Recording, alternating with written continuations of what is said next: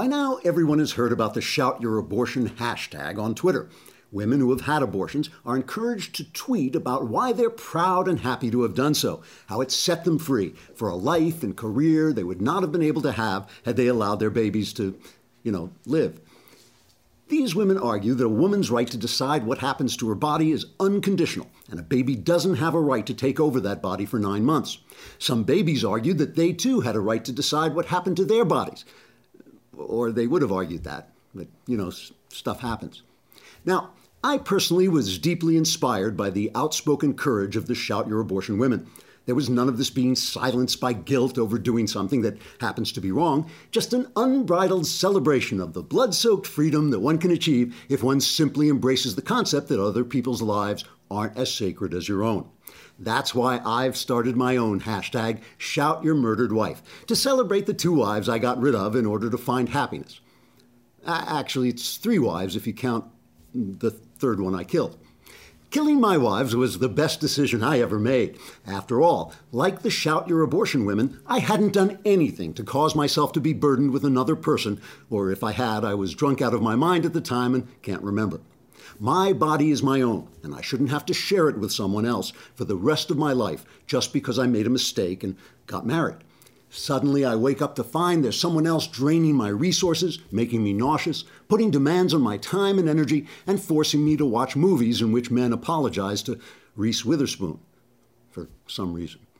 I'm not going to go around skulking in the shadows or dropping my voice simply because I decided to end my marriage with a claw hammer. I think these decisions should be strictly between a woman and her doctor. And I am a doctor, so I made the decision along with my wife, although she disagreed. And I'm not really a doctor. But the point remains the same. Killing my wives was not just good for me, it was good for my family as well. Now I can afford to go on vacations and send my kids to good schools, if I ever have kids. When I started Shout Your Murdered Wife, there were a lot of women who said some very cruel and nasty things about my personal decisions. But why should women have a say in the decisions of men? They've never had wives. They don't know how annoying it is. So they should keep their sexist opinions to themselves, or else I'll marry them next. So join me at hashtag Shout Your Murdered Wife and tweet to all the world. Trigger warning. I'm Andrew Klavan, and this is The Andrew Klavan Show. All right, we're back, and it's Monday. And we have survived the blood moon apocalypse. Hooray! Did everybody see this? I actually saw this. It was cloudy in my neighborhood. Yeah, it was cloudy. But toward the end, it came up. I saw like the second half of it. And it was, it was supposed to herald the end of the world. Why are people always telling you when the end of the world is coming? What are you supposed to do about it? In this case, of course, we know that the blood moon apocalypse was caused by global warming. You use oil and the oceans warm up, and then that breeds dragons, and they come and devour the moon, and it goes out. So we survived, and we're here again, and this is yet another truncated, shortened version of the Andrew Klavan Show. We're still operating. We're not filming in our studio yet. We're filming in an overturned tractor trailer off Fury Road. If you listen carefully, you'll hear Mad Max going one way and then the other way. The entire plot of that movie. So you would listen closely and you will be hearing that. But soon we're going to have our new studio, which is going to be immense. We're going to have a full orchestra, I think, and we'll do Air Force flyovers. People will parachute out of F-16s wearing nothing but body paint, and then we'll put their bodies together to form an American flag. It's going to be kind of sexy, actually. It's Jonathan Hay, our cameraman, is going, "We really going to do that?" No, we're not really doing it. I'm just making that up. All right, this is a conservative show about the culture, which means we don't get into the high weeds about politics. We take a look at what's going on from a conservative point of view. The culture, by the culture, I mean how we live, how we relate to one another, how we think, and also the arts, and that reflect all those things. And today, I'm going to talk about a political event. I'm going to talk about the resignation of John Boehner, but not to talk about who's coming next or what the leadership fight is going to be like. I just want to talk about something that I've really noticed about the way we all think on the right and on the left. And on the right, we kind of defend it when we do it, but when we see the left doing it, we realize that there's a certain amount of irrational thinking behind it. I'm going to talk about the psychology of our fight with John Boehner, because I'm part of this fight. I'm on the right of John Boehner, and I didn't like the job he was doing. But I think there's something irrational going on. The point of psychology, Freud said that the point of psychoanalysis is to make the unconscious conscious. And the reason you do that is if something is in the dark, it has power over you. If you bring it into the light, you're still going to have the same psychology, but at least you'll be able to control it. You'll have power over it. So what we saw was this horrible fight where we on the right were just hammering Boehner, and Boehner was kind of yelling back at us. Let me tell you I have one John Boehner story, and it's worth telling. We were talking last week about how stories are not just about the individuals involved. They represent a wider point. And I tell this story because it actually does represent, it's an amazingly predictive story. It kind of predicted what was going to happen with John Boehner and the right. Back just after Obama took office, so I think Boehner was still the minority leader then, the Tea Party rose up, and I gave a speech to a very early gathering of the Tea Party in Santa Barbara. So I didn't really know. I'd been following the news. I knew what the Tea Party was, but I hadn't met anybody. And this was the first time I went to a gathering, and I met all these Tea Party people, ordinary people from north of Santa Barbara, where you sort of leave the city, leave the kind of coastal elite types, and you get more into the country folks. And they had come down to see this, and I gave a very brief speech, kind of one of my satirical diatribes. And after it was over, I was floating on air. I thought these were the best people I had ever met. And the fact that they had risen up, they'd gotten so angry at Obama and had risen up to take some political action thrilled me. I just thought, we're saved. We're saved. The cavalry has arrived. The American people are back. We're not going to let this happen. It's going to be okay. It's not just people like me sitting around sipping Chardonnay and saying, we really must get rid of this Obama fellow. It was real people coming out to protest. I'm driving home, and I'm in heaven. I'm in bliss, cloud of bliss. And my phone rings in my car, and it's a friend of mine who was a big Republican fundraiser up in Santa Barbara. And she says to me, Boehner's at my house, come over and meet him. So I said, sure, that sounded exciting. He's still the minority leader, but still an important character. And so I drive over, and it's a party. When she said Boehner was at her house, that was it. It was Boehner and one other congressman and maybe two other people. So it was a very intimate gathering, and this is a lovely house with a bar, and I'm standing at the bar with John Boehner, and we're talking like this. By the time I walked out of this party, I am suicidally depressed. I looked at this guy and I thought, we're screwed. And never mind the Tea Party, no number of Tea Party people are going to be able to counteract this guy sitting around with the orange face and the booze and the cigarette. I'm just a little man in a big job. I thought, oh, Lord. And I wrote to a friend of mine who's an old political observer, one of the wisest political observers I know. And I said, oh, man, I met Boehner, and he is, and I said this with great disdain, he is an institutional man. And by that I meant a guy who goes with the institution, goes with traditions, compromises, deals, backroom deals. I said, he is an institutional man. And my friend wrote me back, and like I said, he's a very wise old political hand. He said, yes, but just remember, Congress is an institution. And I thought that kind of defined what happened to Boehner. To be fair to Boehner, it's easy for people like us who aren't in an institution to sit there and say, why don't you do this? Why don't you do that? And all that. And I can see how frustrating that was for Boehner. Boehner did some good things. He cut spending. He really did. Through the sequester, he outsmarted Obama. But he also did not know what he was up against. So we have a cut of Boehner, right, from, I think it's from Meet the Press or he's talking to John Dickerson. It's Face the Nation. Thank you. John Dickerson, to me, one of the most slanted reporters on TV. He gives these softball questions to Hillary Clinton, and you can just see he's delighted that there's some dysfunction in the Republican Party. But listen to Boehner's frustration. They wanted this long, slow process. And so change comes slowly.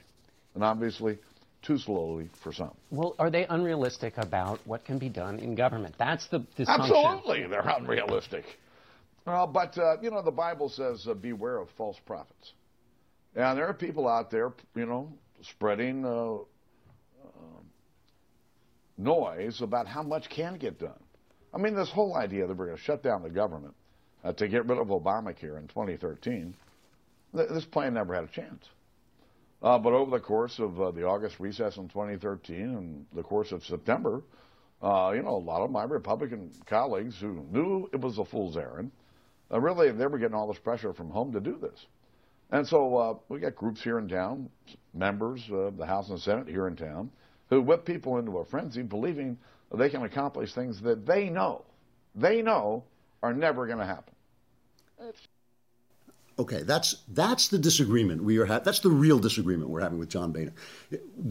There's this upcoming thing about defunding Planned Parenthood. We've seen these satanic tapes, and they are satanic. We think he should stand up to Obama and the left, and even if it means shut down the government, defund Planned Parenthood. And we're really frustrated that he won't do that. What he is saying, Boehner is a devout Catholic. He is as anti-abortion as you can get. Nobody is saying that he is pro-abortion. What he says is, if we do this, we're going to lose. He knows that the press is going to blame the right for the shutdown, and he saw the polls in 2013 when the government shut down, and they all said, oh, we blame the Republicans. He says it can't be done. We say, okay, but after those polls, we had a midterm election, and we just kicked everybody out. So that shutdown actually helped us. That's the argument. The argument is over strategy. Now listen to the way we treat him, okay? That's his frustration with us. Now listen to the way we treat him. Here's some stuff I just plucked off the internet. Here's a conservative website. I won't name it because I'm not fighting with them. I just want to show you the tone of voice. House Speaker John Boehner is a traitor to the U.S. Constitution and the American people by agreeing to fund Obamacare as well as President Obama's executive amnesty for illegal immigrants, and by shamefully attacking his Tea Party Republican colleagues. Speaker Boehner has demonstrated beyond a shadow of doubt that he has abandoned all pretense of being a Tea Party leader and that he is now simply part of the corrupt Washington, D.C. political establishment. Here's another tweet from a radio host. Boehner is worse than Obama. We knew who Obama was. Boehner betrayed us all. So I saw that. I thought Orange is the new Barack. I'm sorry. I'll play one more cut. Let's play the Mark Levin cut. And of course, this is Levin's style. I mean, I read his books and I love his books. I can't listen to him on the radio because I'm afraid he'll give me a heart attack. I'm afraid, oh, that's right, Mark. Just listen to him talking about Boehner. Look what's happened since you've been Speaker. $3 trillion in new debt. It's the best we can do, he says. Look what you've done. Funding Obamacare. Funding Dodd-Frank. You're frustrated, all right. You're frustrated with yourself. And so what have you done? You're going to declare war on us? Oh, I'm so scared. John Boehner has declared war on us. And what are you going to do about it, John? What are you going to do? All right. So that's the tone of this conversation. I just want to point out that on the other side of this is Barack Obama, a man who is trying to force the Little Sisters of the Poor to fund abortions. He's trying to force Catholic. I mean, think about that for a minute. Oh, please, Mr. Obama, we're the Little Sisters of the Poor. Don't make us kill the babies. No, I am Obama. You must kill the babies. No, please, we're the little. We just want to help the poor. No, you must also kill the babies. I am Obama. That's who we're up against. That's the bad guy. And I think that what is happening is a psychological principle that you see in kids who, for instance, have been abused. Say they've been abused by their father. They hold a lifelong anger against their moms because their moms didn't stop them. If you have a brother, an older brother, and you get bullied and you get beaten up and your older brother is too scared to come to your defense, it's your older brother you're angry with. Okay, we're angry at the people whom we expect something of. We get angrier at people if we share their values. We know, this guy who tweeted it, we knew what Obama was. And so we're angry at Boehner because he's supposed to be one of us. All we're arguing about with Boehner's tactics, really, he's an old-fashioned guy who got caught in a moment of transition when an ideologue, a man who can't be trusted, Obama, who makes deals and then changes them at the last minute, changed the rules of the game. He changed the rules of the negotiations, and Boehner was not keeping up with that. And when Boehner went to the press, of course, he didn't realize that the press hates him. They hate us. The press is never going to let him get that message out. Mark Levin keeps saying, tell the people this, you can't tell the people this. They have got a wall of silence up between you and the people. Some of the right-wing media breaks through, but it only breaks through to our own guys. We can see it when the left does this. They do it all the time. They get angrier at the people that they share values with or that we share values with than they do against the enemy. They do it in Israel, where they say, oh, the Israelis are terrible. They did this horrible thing to this Palestinian kid, without mentioning the fact that every country in this huge place that is the size of America, surrounding this little sliver of land, is oppressing everybody, oppressing every female, oppressing everybody who disagrees with them in any way. They hold Israel to this standard because Israel is a good country. And they use that. When you take this process out of context, you see how mad it becomes. I mean, this is like the Howard Zinn book that blames America for everything because America is better. America is a better country. Let me just read a thing I found in G.K. Chesterton, the great Catholic apologist who affected C.S. Lewis in his conversion. He wrote in this book, The Everlasting Man, just to show you that this has been going on, because this has been written in the 19th century. Chesterton said, "There has been a queer habit among the English of always siding against the Europeans and representing the rival civilization as sinless, when its sins were obviously crying or rather screaming to heaven."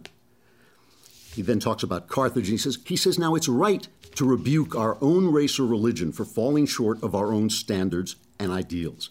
But it is absurd to pretend that they fell lower than the other races and religions that professed the very opposite standards and ideals. There is a very real sense in which the Christian is worse than the heathen, but there is only one sense in which he is worse, and that is not in being positively worse. The Christian is only worse because it is his business to be better." We're angry at John Boehner because it was his business to be better. It was his business to represent the things that we know to be right and true against a guy who is really a bad guy, an unconstitutional guy. And my only take on Boehner is we should oppose him. I think he wasn't bold enough. I think he wasn't strong enough. I don't think he understood the new rules of the game. But we shouldn't hate on him. We shouldn't let our disagreements become that kind of vile, angry, violent, hateful thing that I have been seeing on the right. Because remember, Boehner is one of us. He did what he thought was right. He was an institutional man in an institution, and he tried to work that institution for the best. I think we can do better. I hope we can do better. But we may find out that he was right and we were wrong, and we should remember that it was not on principle that we were fighting him. We are fighting Obama on principle, and we should keep that sense of anger honed against this unconstitutional guy and this immoral guy who really, as I say, is trying to force people to defy their own consciences to fund abortions. I like to end these shows with something called Stuff I Like, in which I talk about works of art or culture that I like, but I think I'm kind of out of time to... No? All right, I'll keep talking. I will keep talking in that case. Then let me talk about this. When I look at these things, I'm looking for anything, books, video games, movies, music, and I'm looking for stuff that I think you'll actually like, that you might not have heard of. There's no point in my recommending Crime and Punishment by Dostoevsky, because if you're going to read that, you've already read it, or you're looking forward to reading it. You don't need me to tell you that. But I want to find stuff that maybe got lost in the shuffle. So some of it's going to be new, some of it's going to be old, some of it's going to be centuries old. This is by a guy named Ira Levin, whose name has kind of slipped out of notice, but you all know who he is because he wrote the novel Rosemary's Baby, and he wrote the novel... the Stepford Wives. He actually added the Stepford Wives to our vocabulary. He wrote very little, very few things, and many of them have been forgotten. The stuff, like we remember The Boys from Brazil, which was not one of his best books, but we remember that because it was made into a big movie. Some of the stuff has gotten lost because it wasn't made into a movie. He wrote a wonderful play called Dr. Cook's Garden, which was made into a TV film with Bing Crosby many, many decades ago. That nobody has seen and nobody remembers. He wrote a play called Death Trap, which was made into a really bad movie with Christopher Reeve. It was a great play. I saw it on stage, and it is one of the great mystery plays. With Sleuth, it's one of the great mystery plays of all time. His first novel, for which he won an Edgar Award, my fellow dual Edgar, we've both won 2 Edgar Awards. It was his first book. It was called A Kiss Before Dying. I read this book when I was coming up, and I was a starving writer, and I had to take a job as a security guard. And my job was to stand for 8 hours in an absolutely empty atrium, signing people in when they would, it was the weekend, and they would occasionally walk in, and I'd sign them in, and that was it. So I always had a book with me, and I usually would bring these massive books. I would just read, like Count of Monte Cristo, whatever I could read to just keep myself going. One day I made the mistake of bringing in A Kiss Before Dying. And I read it in an hour. I couldn't stop. And I kept thinking, oh no, I'm getting to the end. I'll have nothing to read. I could not stop. It is one of the best thrillers. And just to make sure I wasn't recommending something that had dated, I went back and reread it over the weekend. It holds up amazingly. It has it can't be made into a movie. They made it into a movie with Robert Wagner, which is awful. It can't be made into a movie because it depends on the novel form to use its tricks. It's insanely suspenseful. It's insanely clever. And if you can figure out why the girl uses another girl's belt before the detective figures it out, good on you, because I thought it was one of the most brilliant twists ever. It's got a twist in it that, because I work in this profession, because I do this for a living, I see almost every twist coming down the pike almost before the writer thinks about it. This stuff has got twists in it you'll never see coming. It's a great book. A Kiss Before Dying. I think you'll love it. That's it. We're not here tomorrow. We will be back on Wednesday. I hope one day this week I'd just like to talk about the movies. I've done nothing but watch movies, catch up on the movies because I was away, and I caught up on all the movies I had from my Netflix queue, and actually went to see the movie. So I hope we get to talk about that. I hope you'll come back. Thank you for listening. This is The Andrew Klavan Show.